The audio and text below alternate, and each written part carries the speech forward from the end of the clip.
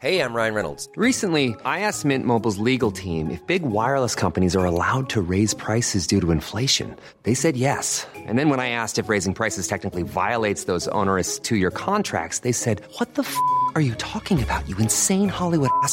So to recap, we're cutting the price of Mint Unlimited from $30 a month to just $15 a month. Give it a try at mintmobile.com/switch. $45 up front for 3 months plus taxes and fees. Promo rate for new customers for limited time. Unlimited more than 40 gigabytes per month. Slows full terms at mintmobile.com.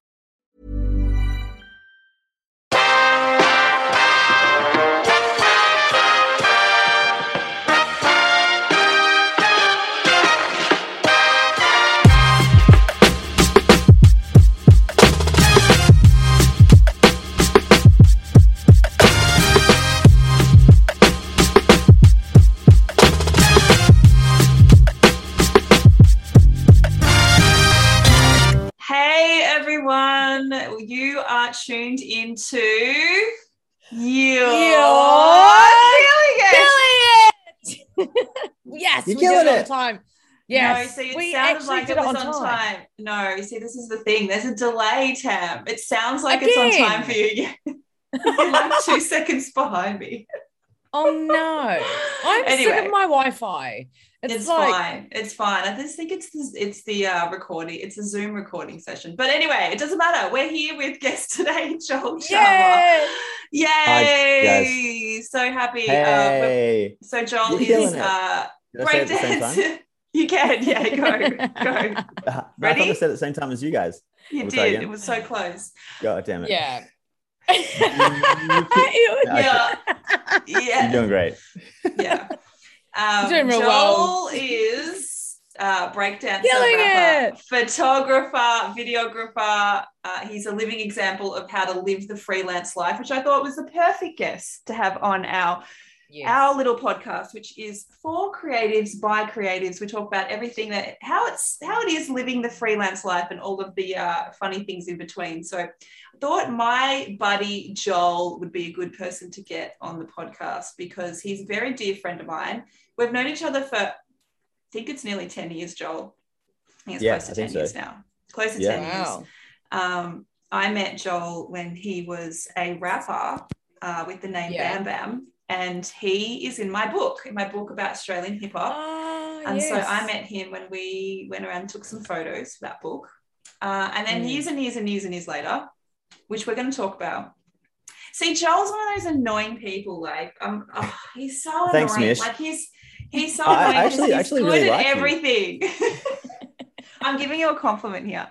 He's actually just good at everything. And everybody that knows Joel knows this. And it's actually like, well, it's awesome, but it's actually really annoying. So he's just like, he exists at this level, which is just of high competence of a lot of things. So we're going to talk about how do you today. Do it? What's the secret? We're going to ask him about the secret. We're going to talk a little bit about his background and how he got into a few of these things. But I just wanted to say, he has been a really good friend to me over the last couple of years. He's my tour buddy, aka tour husband. And we were joking before that he's definitely seen me cry a few times and had to, pick me up when I'm feeling depressed. But I said this after we spent, I don't know, how many months did we spend together in like 2018, 2019? Like it was a lot of time.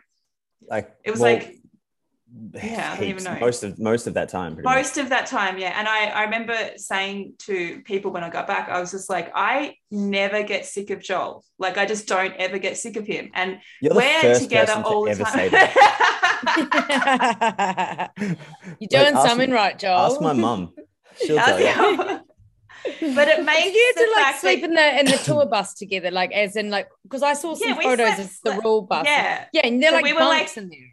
Our bunks were like next to each other, so we could reach over and touch hands in the morning. Say hi. Put it this way: I could hear Michelle fart during the night. You are such a liar. Oh my God. Oh, honestly, those tour buses would stink though. Oh, they do. They absolutely do. So whiffy on there, I bet. Oh, yeah. Lucky Michelle has her curtain shut. Yeah. There was me and there's Rule's mum, and then there's no other girls. It's just a bus full of boys. So yeah, absolutely. Rule's mum. Did never you really sleep thought about next it like to that. Rule's mum? That's so funny. Yeah, she slept underneath Joel actually, which is a weird thing to say, but the bugs. That It's true. Did you have like what? Because that's kind of confronting. Like, I mean, sleeping like in dormitories and stuff like that when you're traveling and stuff. When I was over in the States, because they don't really do it, I was like, oh, I don't know if I want to go into a dorm sort of thing there. Oh no, there's no privacy, Tam. There's no, and worse than a dorm. No. Like it's way worse than a dorm. Way closer. That's the thing. Like so many people talk about like wanting to tour, and like especially females. Like I'm like, you really have to think about what you're wishing for here, because like the reality of touring is like so different to what you think it's, and I love it, like don't get me wrong, and Joel loves it as well. Like we really suit the lifestyle, I think, but you have to be very much, do you agree with this, Joel? Like super just chill, go with the flow. You're not really it's definitely not for everybody, but it's not for everybody, but like strangely enough, like as weird as the circumstances are on the bus and stuff, and like I mean, the worst part about it is having to plan your poos, but you have to plan your poos. You can't poo on the bus, Tam. You can't poo on the bus. You actually have to schedule in. You're not allowed to poo. Yeah, this is a thing. Okay, so is there a toilet on the bus? Who made the rule that you can't poo on the bus? It's a universal rule across all bus. Yeah, it's across all bus tours. You cannot poo. Like, so anyone that's ever toured will know this rule. There's actually a podcast, a music photography podcast that I'm actually going to be on with Rule next week. It's called Don't Shit on the Bus. So it's like a full oh my it's a full gosh, thing. It's amazing. Yeah, it's a rule. So like you have to, well, you explain, Joel. Explain. I feel like someone might get thrown under the bus on that podcast. What you're doing. Maybe we'll see. Maybe. Yeah, but pooing aside,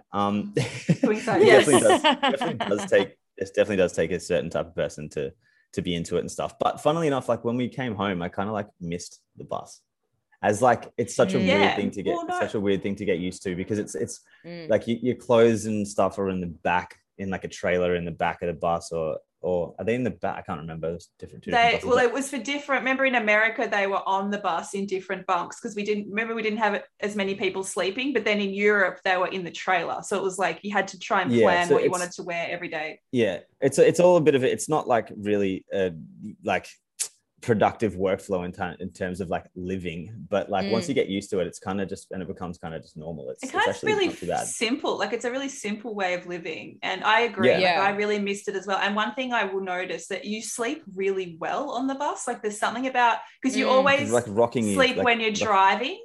Yeah, there's something about it, and you just sleep. Like, I quite honestly, like 10 hours. Like we would be out, and we'd wake up somewhere and be like, "Where are we?" Like in the middle of like some bus stop in lush. Idaho. How many I was going to say like rural Idaho, when we're like at some truck stop or something. How what is like, does Rule go on the bus too, or does he go on another bus? Like he's got the penthouse suite of the bus, which is like up there. He's got like a double bed, and it's right up the back, and wow. And his section on the Europe bus was sick. It literally was like a hotel room, wasn't it, Joel? Yeah, and he's got this tiny little like footstool at the end of his bed, and that's what I sleep on.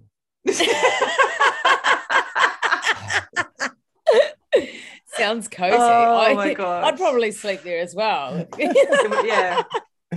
Anyway, let's go to the start of let's talk to you about your journey. You've got quite an interesting journey, and you're kind of breakdancing before you were rapping. So let's start with the breakdancing journey, and then we'll talk about how you got into rapping potentially.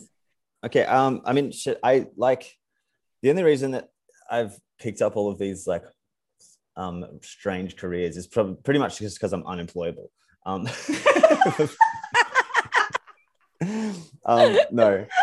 I guess I started breaking like when I was like 15, like 14 or something, like still in school, and I just it was weird. It was just something that I kind of always wanted to do, and I just remember like as a kid, like just always doing the worm and like doing flips and stuff in the playground. Just like I actually don't know where I saw it. I must have seen it on TV or like in some sort of, I don't know, some movie or something like that.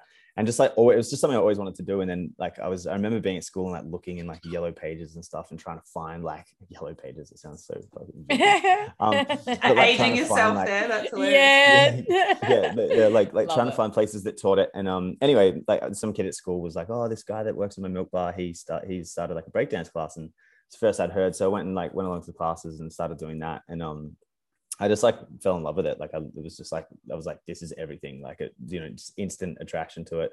And I was just like threw myself into it. It was kind of like training every day. Like there was 2 classes a week or something. I was going to every class, and then I'd go home and like practice what I'd learned at class like the whole week, and then go back to class. And like, sort of long story short, the guys that were training me in the end, because I was so like passionate about it and like, really throwing everything into it, I kind of got quite, I guess, I excelled at it quite quickly, because it was like all I could think about is all I wanted to do. I just did it nonstop 24/7. Like I'd come home, move all the furniture, and just be like doing ridiculous shit in my lounge room. And then they kind of like approached me like after about a year or so, and were like, oh, like, do you want to come and join our crew? And I was like, fuck yeah. Like that was kind of like for me, that was like all I wanted in life. I was like, I just want these guys to know my name. You know what I mean? Like they were like, the biggest celebrities that I could think of in my brain, like, the people that I idolize the most. And yeah, they were like, we want you to come and join our crew. And I was, obviously completely into that. And then fast forward like another year or something, I was doing shows with them here and there, and they were kind of training me up. And then it got to like, I think I was like halfway through year 12, and they were like, oh, hey, we're going to go and like the Australian Championships are coming up. We want to, train for it and stuff. And like, we've got all these shows, because back then it was kind of like, there weren't many people doing it. And so there was a lot of work for the crew that I was in. And they were like the most professional, I guess, in the scene, like pretty much the only crew, but also the most professional. It's like in terms of like a business sense and stuff. When you say work, like what type of work were you doing? Were they like corporate gigs, or like what? It was all sorts of stuff. Like we just used just like heaps of events, like TV commercials, corporate stuff, like music videos. There was like, lots of like extreme sports stuff going on back then as well. Like there'd be like, extreme sports events, and we had like clothing sponsors. We were sponsored by Echo at the time, which was owned by Globe. So Globe would always be throwing, like awesome extreme events and stuff, and we'd be doing stuff there and like doing tours with them and things like that. And then they kind of like, and that was getting quite busy, and I was at school at the time. And then they said, we want to sort of train for this Australian Championships coming up. Do you want to do it with us? And I was like, yeah, but the kind of work involved in it was quite heavy. And I was like halfway through year 12, and I came home to mum, and I was like, Mum, these guys are like, how much I love this. I was like, we're going to train for the Australian Championships, like, but I need to leave school. Like there's too much going on, and I don't want to do anything else. I want to do this. And it was like a big conversation to have with my mum, and she sort of knew how much I loved it. So she was kind of like, I don't want you to leave school, but I know how much you love this and how much it means to you and stuff. And she knew all the guys as well. They were all like 10 years older than me, or 10 plus years older than me. And so she was like, she knew them very well. They were kind of like family at this point. And she's like, look, if this is what you want to do, you can do it. Like leave, go for it. So I ended up, dropping out of like year 12, like halfway through, and we just started training for this Australian Championships. And it was, and from then on, it was like literally that was just my life from then for the next like 10 years. But like we went to the Australian Championships, we won, and then we went to like Germany to represent Australia. And it all kind of played out exactly how I was hoping it would. I was hoping it was going to be like, Mum, can I leave school? And then go and lose the championships and be like, can I go back to school? Do you have any money, Mum? That's amazing. And so that, like, we did that. And then the following year we did the same thing again. Like we won the Australian Championships again, went and represented Australia overseas again, which was great. Like we won the Extreme Games. Like we were kind of just on this like hot streak where breaking was quite popular back then in those, like during that period. And we were just kind of like winning all the competitions, getting all the work. Like it was just amazing. It was like the peak, it was if I was ever going to leave school and decide to become a breakdancer, I mean, that was the perfect time in like, the last 20 years to have done it. You know what I mean? Yeah. I kind of hit it right at the right time, which is good. Because I mean, now it's still around, it's still a thing, but like there's a lot less things happening now, like a lot less events. There's a lot less work. Why do you think that is? Is it like pre-COVID, obviously, but like why do you think that is, that it's not as much kind of action I around it? actually don't know. Like it's strange because I mean, even pre-COVID, I don't want to like speak out of turn because I'm kind of detached from the scene now, but I just feel like it kind of had this peak and then it kind of wasn't cool anymore. Like it wasn't cool like on a commercial level. And I think that might have stopped a lot of people, like younger generation, coming up. Like, but I mean, it's weird. It's weird because it's so accessible now on the internet for kids to watch it and stuff. So you'd think that there'd be more people into it. But I still go to training and I still train with a lot of the guys. And it's funny because the Olympics are coming up and a lot of the people. So there are breakdancing's in Paris Olympics. That's right, isn't it? 2024. 24. Yeah. And so breaking's in that now. And so it's funny seeing all the people that are training for the Olympics from Australia are pretty much my generation. So that there's not really a younger generation before mine that are around. Like, I mean, there is, but I don't see them. I'm pretty disconnected from the scene now, but you know, but I do go to training sessions and I see a lot of young people there, but not a lot of young people like that are at that level or whatever. Yeah. Like I feel like they're kind of like it was trending or something, and then the trends kind of backed off a bit now, and which is a real shame because it's so incredible. Like I don't know how. Do you do the spinning on your head? Yeah, like, I do all the spinning. He does like, all the things and the flips. Do all of it. Do you actually adjust the head, or do you need to have your just everywhere? Just you pick a body part. You pick a body, yeah, exactly. He'll do a spin. He used to just like always entertain us on tour. Like we'd get to a venue early for sound check, and so the whole band sound checking. And Joel and I don't really have much to do during sound check, except for Joel to be silly and entertain me, and just do breakdancing, and like that's usually what would happen. So it was great. Michelle's just like, do something interesting. Dance for me. Dance monkey. Dance for me, Joel. Dance for me. So you guys, you would dance and spin on every part of your body for Michelle. You'd hold hands in the morning to wake each other up on the tour bus. Yes, I told you, he's my tour husband. It's like legit. Slash dance monkey. Yeah. Oh, that's amazing because you know that's a fairly big risk to leave school and finish early and not. I mean, a lot of parents expect you to go off and study at university. Like I don't know about you, Mish, but I dropped out of school as well. Did you drop out? No, I went to university. I got a sports science degree, but it was very which is a whole other conversation. Right. But it was very, very. I've got WOG parents. It was pretty expected that you go to uni, but I think if you know Joel's mum as well, like she's very awesome, free spirit, lovely lady. I think that she would be very supportive. I think she would be concerned, but also supportive of she was supportive, but also she wasn't going to stop me. She's not going to stop you. You're just going to do what you want to do.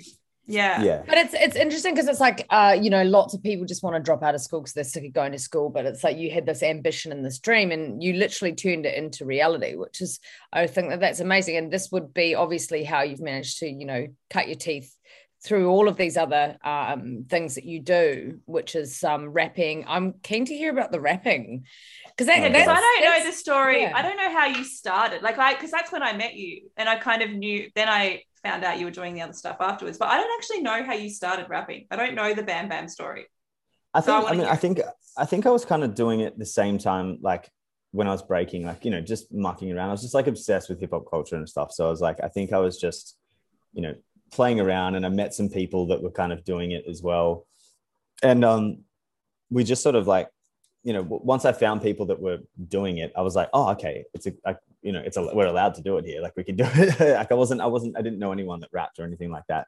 And so, I found some friends that were doing it and just kind of was like, playing around with it, just really awful stuff for a long time. And then I guess just kind of like, kept going and then it gets to a point where you're like, oh, maybe we should try and record some of this stuff, and like it was awful for a long time. And then I don't know, it was just another thing that like I fell in love with, just another hobby. And I think breaking was kind of starting to sort of not wind down, but like I kind of find that like when I find something that I'm really passionate about, I'll kind of throw everything into it for like this, like I hate to kind of admit this, but like throw everything into it for like period of time, like a period of years. And then I kind of start to it'll start as a hobby and then it becomes a job. And then I still love it just as much, but when it's a job, you kind of view it in a different light. So then I think rapping kind of became the new hobby, like the next thing that kind of was like my thing to do away from my work stuff. Even though I still love breaking and was still doing a lot of it, I think that was just making music was more just like, you know, that's what I do for fun now, you know? Yeah. And then, you know, obviously, you know, got a recording set up, met more people in the scene and stuff like, and then I actually remember hearing Mantra for the first time. And I was like, because when I first started rapping, I kind of heard like all these like, you know, like this really thick Australian accent. And I was like, to be completely honest, I didn't enjoy it at all.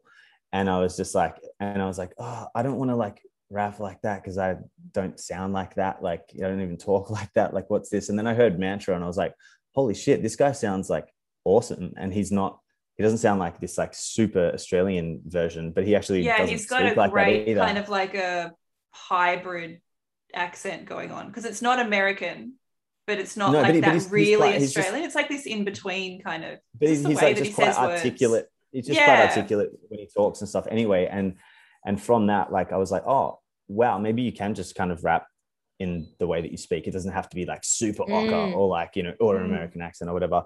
And but also at the same time, I heard something like a track that he'd done called Beyond Your Flows, which was like off this like album way back in the day. And I heard it and just blew my mind. I was like, holy shit, who is this guy? This is like the most incredible shit I've ever heard. Like, I didn't think it, I was like, does Australia have good rappers? And then I was like, whoa, who is this guy? This is like the best rapper I've ever heard. And then, you know, fast forward, we became mates and started hanging out, started doing songs and stuff with him. And, you know, he was someone that kind of like helped me, you know, get my ass into gear a little bit. And then from there, we just like, you know, other friends of mine started running hip hop nights and we'd all just go down there every Monday night and start kind of like every Monday night, the whole rap scene would just go down there, and every week would rotate. Like, you know, I'd get up and perform one week, and then Rob would get up and perform one week, and then like Illy would perform the other week, and then Seth would perform, and 60 would perform, Pez would perform. It was like all those dudes like cutting their teeth like every Monday night. All those guys are coming up at the same time, weren't they? Like that. I remember that generation. I remember the massive influx. Yeah, there was a massive surge. And you went on tour with 360, is that right? Yeah. So we were like pretty much like best mates back then, and he was like, it was right at the peak, just right before he sort of, the Falling and Flying album came out. Like, we'd been friends for a long time before that. And then the Falling and Flying thing kind of like kicked off for him. We'd done a song on his mixtape previously, and that song kind of went a little bit gangbusters online, which was good. That kind of like got my foot in the door actually, just with like sort of the industry and people knowing who I was and that sort of stuff. And then he went, I think, what happened, it was weird, he had his album launch tour for Falling and Flying, which was like a super huge album. And I think because we were so close at the time, for some reason I couldn't be at his Melbourne show. So I was like, hey, I'm going to fly to Sydney to come and see your Sydney show. And he was like, yeah, awesome. So I went to Sydney and he was like, hey, do you want to get up and just hype man me? Like, do you just want to be on stage and do my backups for the show? And I was like, awesome, fuck yeah, let's go. So we got super pissed and just got on stage and had like the best time ever. And he was like, do you want to come and do it in Wollongong tomorrow night? And I was like, yeah, awesome. So we did that. And from then he was just like, all right, like you're my hype man. And we just, you know, we toured amazing. For like, I think we toured for like 3 years, like together after that.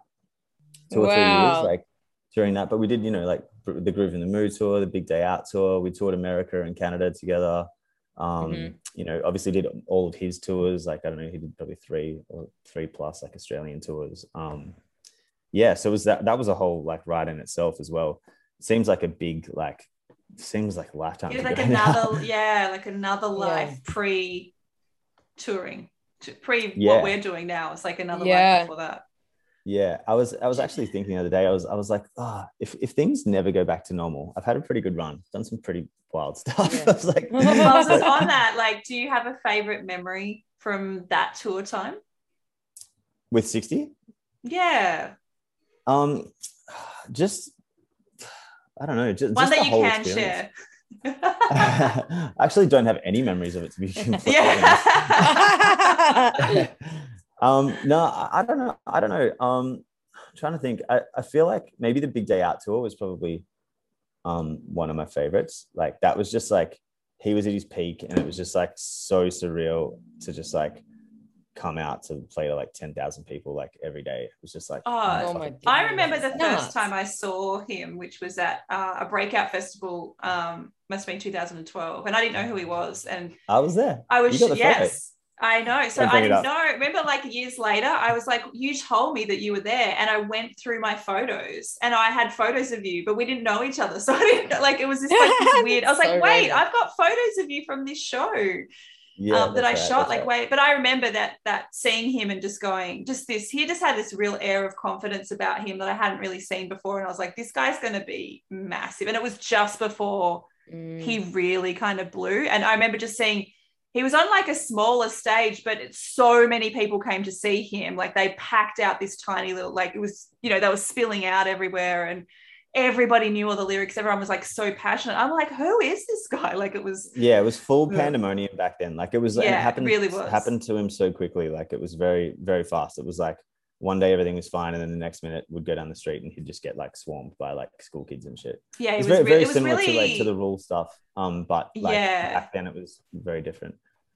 And how do you like, how do they cope, or you cope with that kind of attention if it's almost like from one day to the next? Like, I mean, even listening to Billie Eilish's latest album, and she talks about, she kind of covers off that stuff of people, everyone knows her, and you can't go back from that, and so because you would have observed it at a couple of.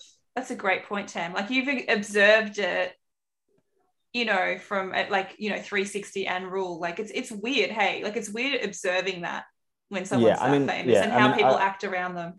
Yeah, I mean, I don't want to speak on behalf of them or anything, but like it's from the outside looking in, it's I guess it can be quite damaging. You know what I mean? And I think that different people handle it differently. But to watch it happened so fast, like it would be a lot for anybody. Like it's literally like some shit that you just can't explain, and you can't even like begin to kind of, I don't know, try and it's nothing that you could really put into words if you were trying to, like, as that person. I'm sure that like no one could ever understand what it's like. I completely agree. Like even trying to understand it from our perspective, seeing it from the outside is so crazy. So it's like there's no way you could even it's and I guess that's why, like, that sort of stuff like really damages people. So like some people it damages, and some people are fine with it, whatever. Some people like, cope really well. It'd be a lot to digest. Like from what I've seen, it would be just absolutely, it's very hard. It would be a very hard thing to digest. And like, it's the hate, like the haters are gonna hate type thing as well, right? It's like you're dealing with people adoring you and loving you, but then they would also have really unwarranted kind of comments made at them down the street or whatever. And it's like, you don't know me, like how that would be cutting. I mean, you would have to really get such a thick skin, wouldn't you? I would imagine so. Lucky for me, no one gave a fuck about me. So I was No, but I wanted to ask you, because you had, but you did have like, Bags Packed was a pretty big song in 2012, and you did, have some relatively decent success. And you said, you even sent me a thing the other day of someone that sent you a note saying that meant a lot to them. So there was definitely people that gave a shit about you. I definitely had a roll-on effect of like fans and stuff being so like closely associated with 60 while he was so big. And then, I was releasing my own stuff. So, I did have like, a fan base and stuff, but nowhere near to the extent or, being harassed or hassled or anything like he was. But I'm really interested to know, like, if, when do you hang up the boots? Because it sounds like you had that time and you had a big song in 2012 and stuff. Like, how do you, why did you hang up the boots with it? And when did you decide? And when, I kind of like, I don't know. I did my project, like put an EP out, and like one of the songs did quite well. Then I released the project, but I made some kind of errors in my rollout process and things like that. And I think that kind of like might have put a bit of a bullet in me in terms of like Triple J and stuff like that, which I'm happy to cop and take accountability for. But and then after that, I started another project with somebody else, and we kind of signed a deal with them. And then that kind of sort of fell over a little bit. The deal was a bit funny, and I think it was actually at that point where I started like doing, the photo and video stuff, and was getting booked, for jobs and making money out of it. And I was like, you know what, like I've been slogging it out with this music stuff for like years now. And I've had enough success for me to be like happy with. And like, you did some good things. That was awesome. But like, then I saw what I was doing, like with the photo and video stuff, like, and I was like, this is like a career this is like sustainable. This is a career that I could keep going with. And I'm like, music is such a fickle industry. And it's like, no disrespect to artists out there, but like, it's a fucking slog. And it's like, it is a slog. It's very, very hard. And like, you really need to like, you have to have thick skin, and you have to like be ready to fucking fail. You know what I mean? You're preaching to the choir with Tammy here, so yeah, she knows all about it. and so my decision was just like, I'd done all the fun touring stuff. I played all the huge shows and stuff with 60. So like, I ticked that box, like, by proxy, like, but like by association, I guess, like by doing it with 60. And I did my own tours and all that sort of stuff, which was great. But then like, it just got to a point where I just felt like I was pushing shit uphill. And I was like, you know what, like I've spent so much money on this shit and so much time on this. And it's not going further forward. It's just kind of plateaued. And I'm like, do I want to do this? Like, do I want to keep spending all my money to invest in this? And like, don't get me wrong. I wasn't ever in it to like try and be famous or try and make heaps of money and stuff. Like I fucking love it. And I still write music now, but like, I was just like, there's got to be a point where you just go, okay, I've accepted defeat. Like, I've done my dash. I gave it a really good shot. I had some success. I'll be happy with that. But now I'm moving on to something else where I feel like that's sustainable and I can continue that, into the future. And, and it was actually a really nice thing to just be like, you know what, like, and I wasn't bitter about it. I wasn't just like, fuck this, no one's fucking with my music, blah, blah, blah, blah. Like I was just like, oh cool, I'm done, I'm tapping out. Like I'm still happy, I'm still in the industry, I'm still doing something I love. I think the photography thing, well, definitely I noticed it take off pretty quickly for you. This is why I guess it's really annoying to see you just be good at everything. You just like one day start shooting and then next minute that's your career. But you did the same thing as well with the photography. You picked up a camera and then all of a sudden it's like, yeah, but I didn't have 50 other like really amazing things that, it was just one like thing. You, I was like 50 for sports science or anything. Joel, you're so annoying. You two are both so annoying. But when you started originally, you found like a little niche for yourself, didn't you, with like doing kind of photos for kind of Instagram models and stuff, and it picked up pretty quickly for you, didn't it? Because you were just like, you didn't really know that it was a market, and all of a sudden all these people were kind of asking you to do stuff, which is really cool. Yeah. I mean, like again, like I was saying before with the music stuff, like while I was doing the music stuff, I bought a camera. It was actually funny. I saw this breakdancer that I really like, and he did this like short dancing film. And I hit him up and I was like, hey man, like what camera did you shoot that on? And he's like, oh, I shot it on the Canon 7D. And I was like, cool. So I bought myself a 7D to try because I was like, I want to make cool videos. And then I bought it and realized that I had nothing to film and I couldn't film myself. So I was like, oh, what am I going to do? So I started taking photos. And then similar to the music thing, like that was kind of my hobby outside of music. So I was like doing the music stuff. And then when I wasn't doing that, I'd be going and shooting. And then, the roll-on effect of like what happened with the, breaking to music and music to photos, that kind of, I was taking a lot of photos, like kind of sort of trying to shoot as many people as I could and getting myself out there. And then people started wanting to pay me for it. I was like, oh, I can make some money here. And music's not really making me money. So I'm going to kind of throw myself into this. And yeah, I can't even remember how exactly it happened, but I ended up shooting, like some girl reached out and wanted some photos done. And it was kind of like, guess like not like dirty stuff or anything. It was like a edgy kind of sexy like kind of glamour, just like that's just that glamour stuff. Like yeah. And so I shot her, and then she like posted the photos, and then I think her friends hit me up and wanted shots, and it kind of just snowballed from there. And I think I came in like, now that it's like Instagram's like rife with it, but I feel like at that point in time here, I didn't really see or know, it wasn't really a thing to like post girls weren't posting like professional kind of like really nice photos of themselves and stuff a lot. I didn't see it a lot.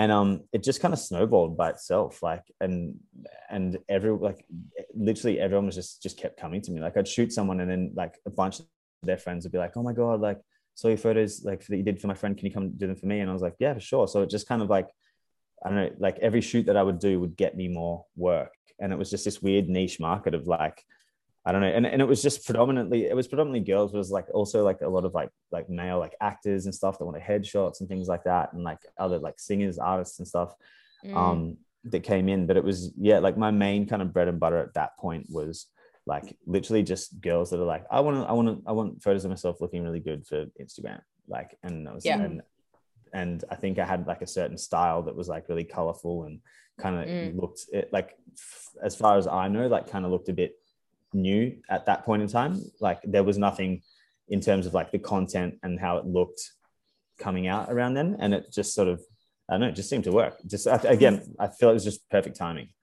It's like it's the way things all rolled into each other, like the pathway that you kind of carved out. Things really it's a flow on effect, isn't it? And kind of still closely related in terms of creative work and stuff like that. It's like all my hobbies turn into jobs.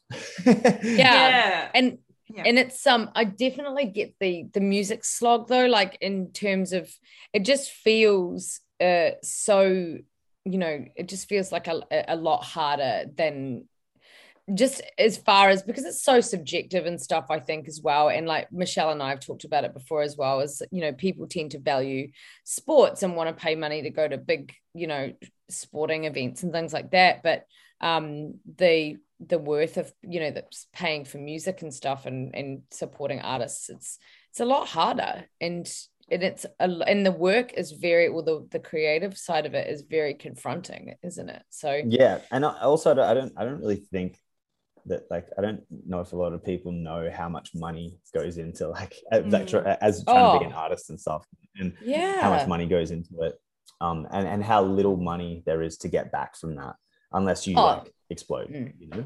Yeah, I know, that's so true. That's so and true. It's crazy. It's kind of like, the streams and stuff on Spotify, or like getting your stuff on TV, like even that, you know, there's a big cut that gets taken from you as well, if you know, through the publishing stuff. But it's just such a, I mean, I think for me, I've just ended up I just drop tracks now with no marketing or anything, because the way that I've ended up now, I'm like, it's for my mates, it's my family, it's like the people around the world who know me, who want to hear me at a gig, but they can't see me. Like, here's a song I'm just going to chuck out, because otherwise you don't put anything out at all. And you're exactly right. You spend so much money on, you know, like marketing and stuff like that, if you want it to go somewhere. And I think that's the difference. If you want it to go somewhere, go drop a shitload of money on it. But this is when people get these record deals and they loan the money to you, and you literally have to make that money back in streams and however it's going to work. But I mean, even like before that, like going back before, like, you know, because a lot of people don't even get record deals or get signed or anything like that. And it's like the money that goes into, like, you know, recording and trying to like shoot your own videos and like all that sort of stuff, and then the time and the effort and all that sort of stuff. Like, by the time you're even at a point to even shop to a label, you've spent a lot of money. You know what I mean? Or like, you know, you know, artists, like, you know, do it because they love it, I guess, you know, like that's what I did. I was just like, you know, I want to go to the studio every day this week. That's going to cost me a lot of money to do it, but I do it because I love it and believe in myself and all that sort of stuff. But like a lot of people put all that time in and all that money and stuff and don't actually ever get anywhere. So it's like, you know, it's a, like I said, it's a risky business. It's a very risky business.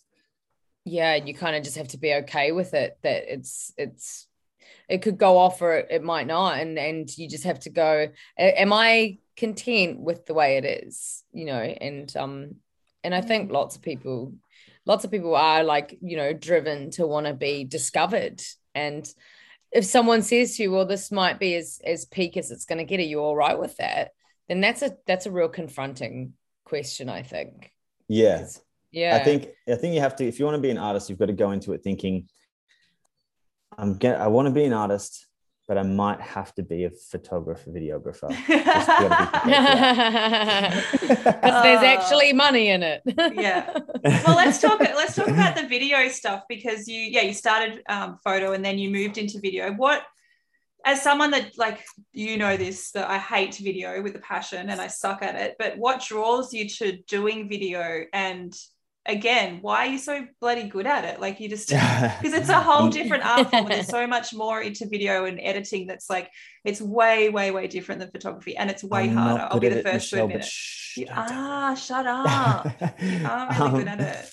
Well, I don't know. Like I said, I bought the camera initially to do video stuff, but I just didn't have anything to film. So I started doing photos, and then I think, I don't know. I like, it was actually such a weird, like, I'm going to throw myself under the bus here, but just because I tend to throw myself in the deep end a little bit, like a lot, actually. I think that's how I kind of like force myself to learn and just like adapt quite quickly. But it's like sink or swim. Yeah. So I think, I mean, like, essentially video is just like moving photos, really. Like it's the same, if you know your way around the camera, it's the same thing. And so yes and no. Yes and no. Like, there's a lot more to learn. Maybe from a shooting perspective, yes. I don't think from an editing perspective. No, not at all. There's a lot more to learn, but like, if you've got the basics around the camera, you can kind of work it out. And so I think, like, I'd only really done like maybe filmed like one or two videos, and then I remember Nate, who's Rule's manager, hit me up saying, hey man, we've got all this footage from Rule making the EP, which I think was the Ready EP, and was like, hey, do you want to like, we've given it to a bunch of editors and like, it's not coming back like anything close to what we wanted it to be. Do you want to take a run at it? And I was like, absolutely. And like, I'd done a bit of editing before, like just mucking around when I was like younger. And so he gave me the footage and I cut it, sent it back to him, and he was like, perfect. Like, this is exactly what we wanted. And I was like, oh, awesome. So like, that was, I guess, my sort of foot in the door in that regard. And then just by chance, I was in the States visiting my friend Sully, who was living in New York, and Rule was doing, I think, his first America to Canada tour at the time. So he was like doing like Toronto, LA, and New York. And I hit up Nate and said, hey man, I'm in America with I've got all my gear with me. Like, if you guys can kind of get some budget to keep me on and extend my trip, maybe I can come and film the LA and New York shows. And so he got the budget approved. I went along. And like, at this point, I like will admittedly say I've had no fucking idea what I was doing. like in terms of a video thing, I'd shot like 2 videos before, and I was like, I reckon I can do this. Like, I reckon I can. Amazing. And then, so they got me on board, and I went and shot like the LA and New York shows for them. And literally after that, it was just like, all right, cool, you're on, like, you're in. And I was like, and like, they weren't the best videos out, but like, I was like, are these, they're happy. Like, this is good enough. So that was kind of like my, it was like such a relief when Joel came on board, because previous to that, I had given a try of doing both for a trip that we did. And both is like, unless you really know what you're doing, which some people do, some people can too, are doing both, but not when you're trying to learn how to do one and then do the other at like the equal level. Like, it was just, I basically just cried every day of this tour. I was going to say, I heard you did a lot of crying. I literally just cried every day. It was awful. I hated it so much. And it stressful. It was so stressful, and it just took the enjoyment away from touring and stuff and doing what I love, because I couldn't really do what I love because I was so stressed about the thing that I didn't know how to do very well. And anyway, it was this whole thing. But then when Joel came on board, and I remember, because it was that show at the Corner Hotel, and Joel came up to me straight away and he's like, oh my God, like, I hope you're okay with this. Like, I don't want to step on any feet or anything. I'm like, bro, I am so fucking glad you're here. Like, I was like, thank you so much. This is the best thing ever that I don't have to do video. And it was like, it was just such a relief to have him. And he's really downplaying it because like he might have just been starting to do it, but he's got an undeniable eye for this thing. And if Nate, what people don't know about Nate is he has very, very high standards for all of us on the team. So he wouldn't tell you that something was okay if it was shit. Like, he just wouldn't. So the fact that he was okay with Joel's stuff at the start just meant that he came in at a level, like he's coming in at a level that's really high. And so I just think Joel's being really humble. Yeah, you are. You're being really humble and downplaying that you are actually really fucking awesome. And people say to me all of the time, like, the content that he's putting out from, you know, the last tours and stuff that we did, people are looking up to Joel and seeing what he's doing and seeing it's the standard. So, you know, but he's definitely as a creative, as a creative, you're always like, you know, I'm always like, we hate what we do. I'm not for good. Sure. I'm so shit. Like, yeah, but you're not.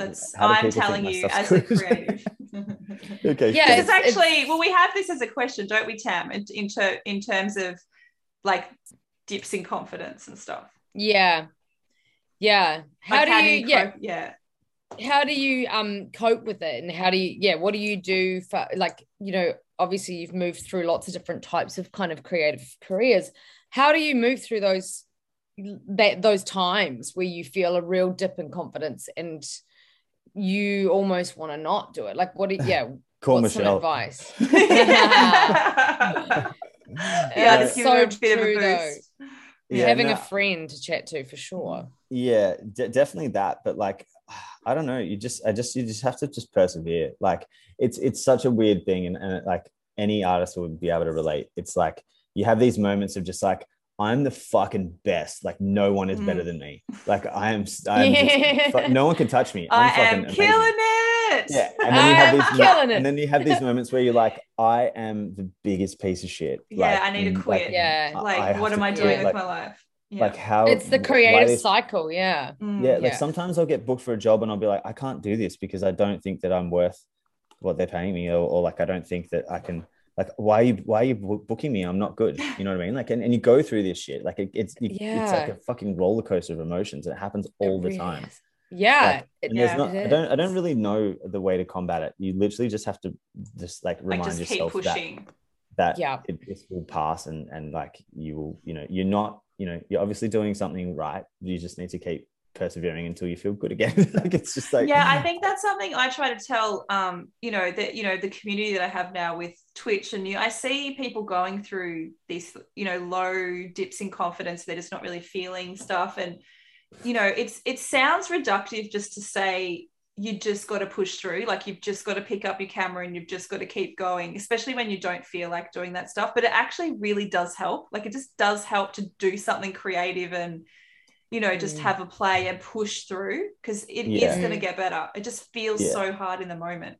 Just like so much self-doubt, like all the time. And it's really weird because people can be like, your work's amazing, this and that, and but like sometimes that, like, which is like lovely to hear, but sometimes that shit just doesn't even cut through because you're just like so filled with like doubt that you're just like, am I even good? Like, is this shit even good? Like, what am I doing? You know, and that's happened to me across breakdancing, across music, and across this as well. Yeah. You know, I think it's just in any creative industry, like people are, you know, it's creatives are just a fucking part of our brains. Tough times. Part of our brains. Yeah. And because the other thing that we quite often like asking other creatives is, you know, what is your measure for success? How do you measure success for yourself? Because as a creative, if you put, like, say you put a song out and there's very low numbers on the streams, that can be disheartening. But then you could have 1 million like people say to you verbally, I love, you know, your music or your photography or video work is like did something for me. Like, how do you measure what success is for you? I think I can only like this. I mean, I can only speak for myself, but like, I feel like I don't really know, to be honest, because every like milestone that I've achieved that I thought would be like, that I'd be like, this is success. Like, you know, like say winning the Australian Championships or something, like with the breaking stuff, like in my head, I'd think like, that's the precipice. Like if I do that, then I'm going to be like, I'm successful. But as soon as you do that, you're just like, what's the next thing? Like so it's like you don't even stop to go, fuck, I did it, and sit in it for a second. You just go, cool, that's done. What are we doing now? Yes. And that like that's like it's a bit. I think it's like, I don't think it's a healthy thing, because you don't ever like, well, for me anyway, because you don't ever really sit in the success of it. Like even like doing shows, like breaking shows, I don't think I've ever come out of doing a show being like, I fucking nailed that. Like I've always been like, I could have done this better, could have done that better, da, da, da. And it's same with like anything. Like, you know, I remember getting, like when my song got put on high rotation on Triple J, it was my first like single. I was like, everyone was like, holy shit, this is fucking amazing. Like, you know, you're on high rotation, da, da, da. And I was like, for me, that's all I ever wanted. And then as soon as I got it, I didn't even stop to be like, yes, and celebrate. I was like, cool, what do we do now? Like, I feel like they're always like, always strike while the iron's hot. Yeah. And well, it's not even that. I think it's just like there's always something. There's like always like another goal in front of the goals. So I don't think like it's hard to measure, for me to measure success, because I don't know if I'll ever get it, if that makes sense. Like I don't know if I'll ever. I don't know if I'll ever internally feel like I've been successful, because every goal that I set, if I hit it, there's always another one immediately like allocated. So there's no, so like you can't, you just need to chill out, Joel. There's no like he has no chill. There's no hard. There's no point that I've like, you know, there's no like specific point where I would be like, that's when I've been successful, because I'm always just trying to keep like evolving and keep moving forward and keep setting new goals and trying to get to those. Yeah. If that which is totally. That's totally. No, relatable. It's such a hard one, because it's well, I don't feel successful now, because I know that there's a lot more stuff I want to do, and in my head I'm like, that's success. Like what I'm looking to in the future, I'm like, that's success. But when I get there, there'll be other stuff. There'll be something else. So it's like it's hard to sort of pinpoint. But I think sometimes it's really, really, it is a smart idea to sit down, and because we can punish ourselves if we behave like, you know, you can really, people will say to me, you're so hard on yourself, go and write down the things that you've achieved. And you're like, oh, because sometimes you lose sight of like, because it's like can't stop, won't stop, and we keep pushing through. You can lose sight of like, well, hang on a minute. Yeah, like you said, there is some stuff that I've kicked off, you know, and ticked the boxes for, and I should sit and be present with that and be happy. I totally agree. That's something that everyone should do, and I definitely need to do that. Because I don't think I have. Sorry, Tam. No, you go. Cool. Yeah, I just wanted to talk about, I guess, you know, you've been essentially a freelancer since, like, you know, you quit school, and it's such an uncertain type of life. And so many people that, you know, want to jump into this lifestyle, there's something always holding them back, because they've, you know, had a full-time job and they've had income coming in, and that uncertainty doesn't really suit them. How have you managed, I guess, living like that your entire life to generate income? Has there been moments where you're like, holy shit, I don't know where the next paycheck is coming from? And I guess to continue to kind of live that uncertain lifestyle? This is one that comes up quite a bit, a question like, or just like a conversation I have quite a bit with people. But I mean, it's first of all, it's like, it's all I know. So I don't really, so I've just made it work, you know, and it's worked this far. So I don't really, you know, you're always having to hustle work and having to, like, you know, find work, and you don't know exactly, you know, you're a freelancer too, like you don't know where your next sort of job's coming from and all that sort of stuff. And I always kind of have these moments of like envying my friends that have 9-to-5s. Like a lot of them envy me. They're like, you know, you just get to go and do all this fun stuff, and like, you know, you can go on holidays whenever you like. You know, my friends get pissed if I'm just like, I'm just going to go to Bali for a bit or whatever. They're just like, oh, you can just go on holidays whenever you want, and da da da. And I'm like, yeah, but you know, when you're getting paid, you know how much you're getting paid. You're getting super, like, you don't have to worry about money. Like, and they're like, it's the grass is always greener. Like, you know, my friends at 9-to-5s will just be like, like, oh, I wish I had your life. And I'm like, you actually don't, because like, if you did, you would like, it's not as, I think people from the outside looking in think it's quite easy, but it's like, it's a struggle. Like it is a struggle. You have to be careful. You have to be like, watch your finances, and you have to, hustle work. Like you have to get it yourself. You can't just constantly putting yourself out there. You don't get to rock up to the office and sit down on a seat and just take your paycheck for the day. It's like you're constantly pushing to get out there and get exactly. And there's been multiple like moments in like my life where I've just been like, do I just get a 9 to 5 like this? Like, there's times where work's scarce, and it's like, and you're just like, fuck, like I don't have any work booked. What am I going to do? Like, what am I doing with my life? And then I'm like, I'm not even qualified for anything. What the fuck? Like, what do I do? Like, the whole reason I started this shit is because you're unemployable. Like, unemployable. Oh my God. No, I'm joking. Because you are so employable. No, but I get it. It's like, it's so uncertain. Like it's so, but I don't know. There's something in all of our personalities that love that. Like I personally would not want to know. I've had the 9 to 5 before, and it was torture for me. Like it does not suit my personality at all. I like the uncertainness. Like I like the hustle. I don't know. There's something in us that's like, me too. Yeah, me too. But have you ever has there ever been a moment where you're like, fuck this shit, I just want to get a 9 to 5? Like, no, I think because I have had the 9 to 5, I think that's maybe the point of difference, because you don't know, you've always been like this, so maybe it does feel like a little bit grassy. Michelle, but I can tell you when I was 16. A video shop, right? Yeah, I worked 5 to 9. But I had the full like corporate life, like want to shoot yourself in the face, like. Yeah, and I would never, ever, ever want to go back to that. There's no way in hell. And I know you, Joel, like you would also want to shoot yourself in the face. Like you would hate it so much. It would not suit your personality. Never gone back to the video shop. No, don't go to the video shop. I just imagine they don't even exist anymore. How restless you get, Joel. No, there is still one on what's that street in Richmond? Swan Street. There's still Swan Street. There is one on. So that's the one I used to go to actually when I lived in Hong Kong. That must be a front. People don't even have It's so sick. He sells like cassettes and vinyls and videos and DVDs and everything. Yeah, it's a sick shop. I was talking to him not long ago when I was over there. It's an antique store. You absolutely wouldn't cope, Joel. Like, do you remember when we were on tour that day and you were like, oh, Mishi, do you reckon I've got ADHD? And we looked it up, and you ticked all of the boxes except for like one. Yeah. Oh, we just diagnosed you. We diagnosed you on the bus somewhere. I don't know where we were. Somewhere in America. We were pissing ourselves laughing, just like you've definitely got you've got that. What's the one where it's like high functioning, where you just like it's like a high functioning ADD. Hyperfocus. Oh, yeah. I feel like I've got that.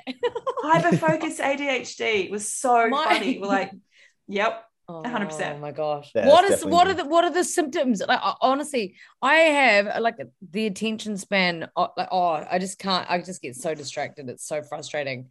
And it which is weird because I'm a business coach. Like I work in helping coach teams on being productive. And I'm like, damn it, I just can't stick to my to-do list today. Like what are the signs of it? All of those things. Yeah. There's a lot. Like really short attention span. No, I don't have a short attention span. I'm just like, I'll walk into my bedroom before when I was trying to set this up, I literally said, shit, I need my computer. I walked into my bedroom and I came back out here and I was like, fuck, I needed my computer. I do stuff like that all the time. Damn it. Yeah. But you remember we looked up the hyper focus thing, and you were like, you get obsessed with one thing and you become really, really good at it. We're like, that's definitely you. Yeah, I think it contributes to to me kind of like having all these different careers and different I guess like excelling in a few different areas is because from our self-diagnosis on the internet. No, but it was really interesting to read about this hyper focus thing, because it was like I'm not a bloody medical professional, but in terms of like ADHD, it's like a form of it where you just kind of like, I can't multitask. If I'm like texting and you're talking to me, I can't hear you. So it's like, it's things like that. And if I find something that I love, like say editing or video or whatever, I'll throw myself into it like so intensely that it affects my relationships and shit like that. Like if I've had a girlfriend at the time or whatever, like I see how it affects it, because I can't, nothing else matters. Like I just can't obsess over it. Yeah. And I can't it's like I can't snap out of it. It's like I just go like, it's like tunnel vision, and I'm just like throwing myself into something, and it kind of, I mean, it definitely has its detriments, but like it's also attributed to the fact that, I guess I can, when I find something that I really enjoy, I kind of like excel at it quite quickly, because it's all I do. I'm just like throwing myself into it. See, I would love to have that appetite, because I'll pick up something and I'll really enjoy it, but I won't it wouldn't be what I live and breathe and do 24/7. Like, I like it's not a choice. but it would be quite handy. Like, I work in bursts. Like, I'm a massive, and so are my business partners, Rob and Locke. We go and we do these big bursts, and then we pull right back and we rest, and then we burst, and then but it's kind of frustrating, because I do bursts with writing music as well. So you're like, oh, this is annoying, because it just, it'll happen in a burst. Whereas I'd kind of, if I sat down and applied myself day in, day out on the piano, I'd be way better than what I am on the piano. But, it just comes in bursts. So, I don't know. Kind of so you don't have ADHD. We've just diagnosed you. You don't have hyperfocus. There've been people listening just going, people don't know what the fuck they're talking about. Medical professionals writing in fucking idiots. Absolute idiots. You can't diagnose this shit on the internet. Apologies to those people. We don't mean to be offensive. It was just our little joke on the bus last year. Blame the internet, because I ticked all those boxes. But anyway, we've got I was going to say, a good way to end, I think, our chat today is that we were tour buddies in 2018, 2019. What's your favourite memory about touring with me? I think obviously it's going to be hard to choose, but just pick one. Just pick one memory, Joel. Oh shit, this is a hard one. Oh my god, a blank. We've got a blank. I thought the screen froze because his mouth just dropped open. Couldn't even think of one. No, it's not a blank. There's so many. I'm trying to think of which one. There's can I? Oh shit, I was gonna send it to you. Fuck, there's been so many. I need to Do you mean the videos when you were recording me, like you did the series? That's probably up there. That's probably really my favorite. Actually, no. Okay, my favorite one was, it wasn't. Those videos were great. When I threw the baby into your cup of tea, that was great. Oh, the baby, the little mini baby. He just threw it into my cup. The videos that he's talking about, he would do a David Attenborough voice, but I didn't know. So he'd be filming me from a distance, and he would do this voice, and he just did a series of videos. Could you do the voice? Because it's not going to make any sense. I can't do it. Please do the voice. I'll just be if you look across the room, you'll see Michelle. She sits there watching, looking at photos of a young boy named Rule. Will she edit them correctly? Who knows? And he did a whole series of them. It was so so funny. And I would catch him occasionally. I'd look up and he'd be like, "Oh no, we've been spotted." I'd be like this, sticking my fingers up at him and stuff. It was very funny. It was a lot of entertainment. I don't know. I don't know if this is a memory of you, but it definitely comes to mind, is when I forgot my passport.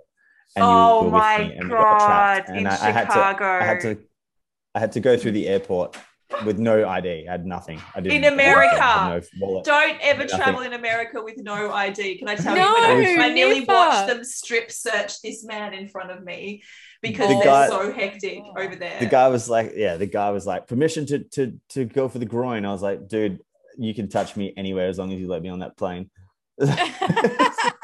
Joel left his ID on the tour bus, and the bus was going to Canada for a few days, and we were staying in Chicago for a few days, and he forgot his passport, and we needed to and fly to, I think and his wallet. And so we were, Joel and I were staying in Chicago for a few days and just hanging out, and so he had no ID, no money, and then we had to fly to Atlanta, and it was the biggest drama. Because we'd been on the bus for so long that I just didn't. So long, yeah. I hadn't used my passport for so long that I was just I didn't even think about my passport. You didn't, yeah. But not having your wallet was like also hilarious. Yeah, I was like, I called the tour manager. I was like, hey man, is my wallet on the bed? And he's like, yeah, it's on the bed in the bus. And I was like, oh cool, Michelle can just lend me some money till we see you guys again. He's like, but you got your passport, yeah? And I was like, no, why would I need my passport? And he's like, because you have to fly. And I was like, oh my god. Oh my god. Fuck. Oh, so what did you do? How did you manage? Okay, so we got to the airport. I was freaking out, and then we'd rock up, and I had a picture of my passport on my phone. And so I went to show the guy, and he was like, nah, that's not going to cut it. And I was like, look, man, I explained the situation, and they're like, we're going to have to do an ID check. So they looked me up, and thank fuck I'd toured America with 360 in like 2012.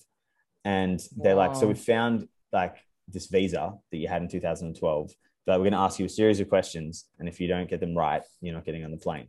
And I was like, cool. And then like Michelle, and like they wouldn't even let me. Michelle was with me, and like if Michelle went to talk, they'd be like, no, you can't talk to her. Like I wasn't. I was like, because they would say to him, they'd be like, what was your address? And I was like, who the fuck remembers where they were living? Like, especially because Joel's been in share houses and stuff. It's not like he's been in one property. I was just like looking at him like, oh my god, he's gonna get these wrong. Yeah, they were like, what was your address in 2011? What was your email in 2011? Email address. What was your phone number? Like all these things. Like, and I was just like, oh my god. And I was like, and I go to like get my phone. He's like, no, you can't take it. Don't look at your phone. And I was like, fuck me. I felt like I was on like, I don't know, Who Wants to Be a Millionaire or some shit. Watch. I was like, no way is he gonna get these right. And I fluked it. I got them all right. And then the guy like had to take me aside and like give me a pretty thorough hands down the pants and stuff. But oh my God. Which you enjoyed because it was like it'd been a while since you got any action, so you were kind of like on the tour bus. You're like, nobody bring anybody back to the tour bus. Well, you can't when you're touring with a minor. That's not a thing that happens. That's true. But yeah, so that was a fond memory. And so anyway, I ended up getting on the plane, and then believe it or not, I did the exact same thing about a week later and left my shit in the bus again. Michelle's like, you did it again. You did. Yeah. You did. It was so stressful. Oh, you're joking. Oh, that's so funny. So great way to end the chat, I think, with just that lovely memory. So yeah, good time. That's a lovely memory. Oh, well, it sounds like you two have had a lot of fun over the years, and we're just going through a weird, wacky time of the world at the moment, but I'm sure that you'll get back on that tour bus as soon as hopefully. Hopefully. So. Fingers crossed. I really miss it a lot. So yeah, fingers crossed we get to have those stupid moments again. Yes. And I plan to go on tour at some point. I'm not going to give up on that idea. I'm like, damn it. I'll come hang on your tour bus. Shit. We'll come. Yeah. Got a videographer and a photographer with you. Let's go. I can't wait for you to hear Michelle fart on the bus. Oh my God, Joel. You are ridiculous. That's so funny. I love it. Well, thank you so much. We really appreciate you having the chat with us. And thanks for having me. I hope it was good. We had a blast. Yes. I had a blast. It was awesome. Thank you. So good. Thank you so much.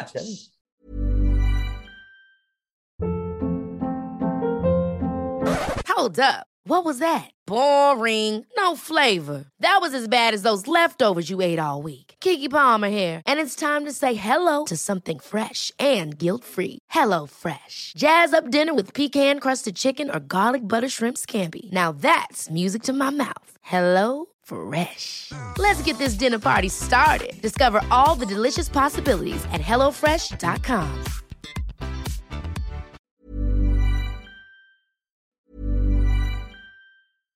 Hi, I'm Daniel, founder of Pretty Litter. Cats and cat owners deserve better than any old-fashioned litter. That's why I teamed up with scientists and veterinarians to create Pretty Litter. Its innovative crystal formula has superior odor control and weighs up to 80% less than clay litter. Pretty Litter even monitors health by changing colors to help detect early signs of potential illness. It's the world's smartest kitty litter. Go to prettylitter.com and use code ACAST for 20% off your first order and a free cat toy. Terms and conditions apply. See site for details.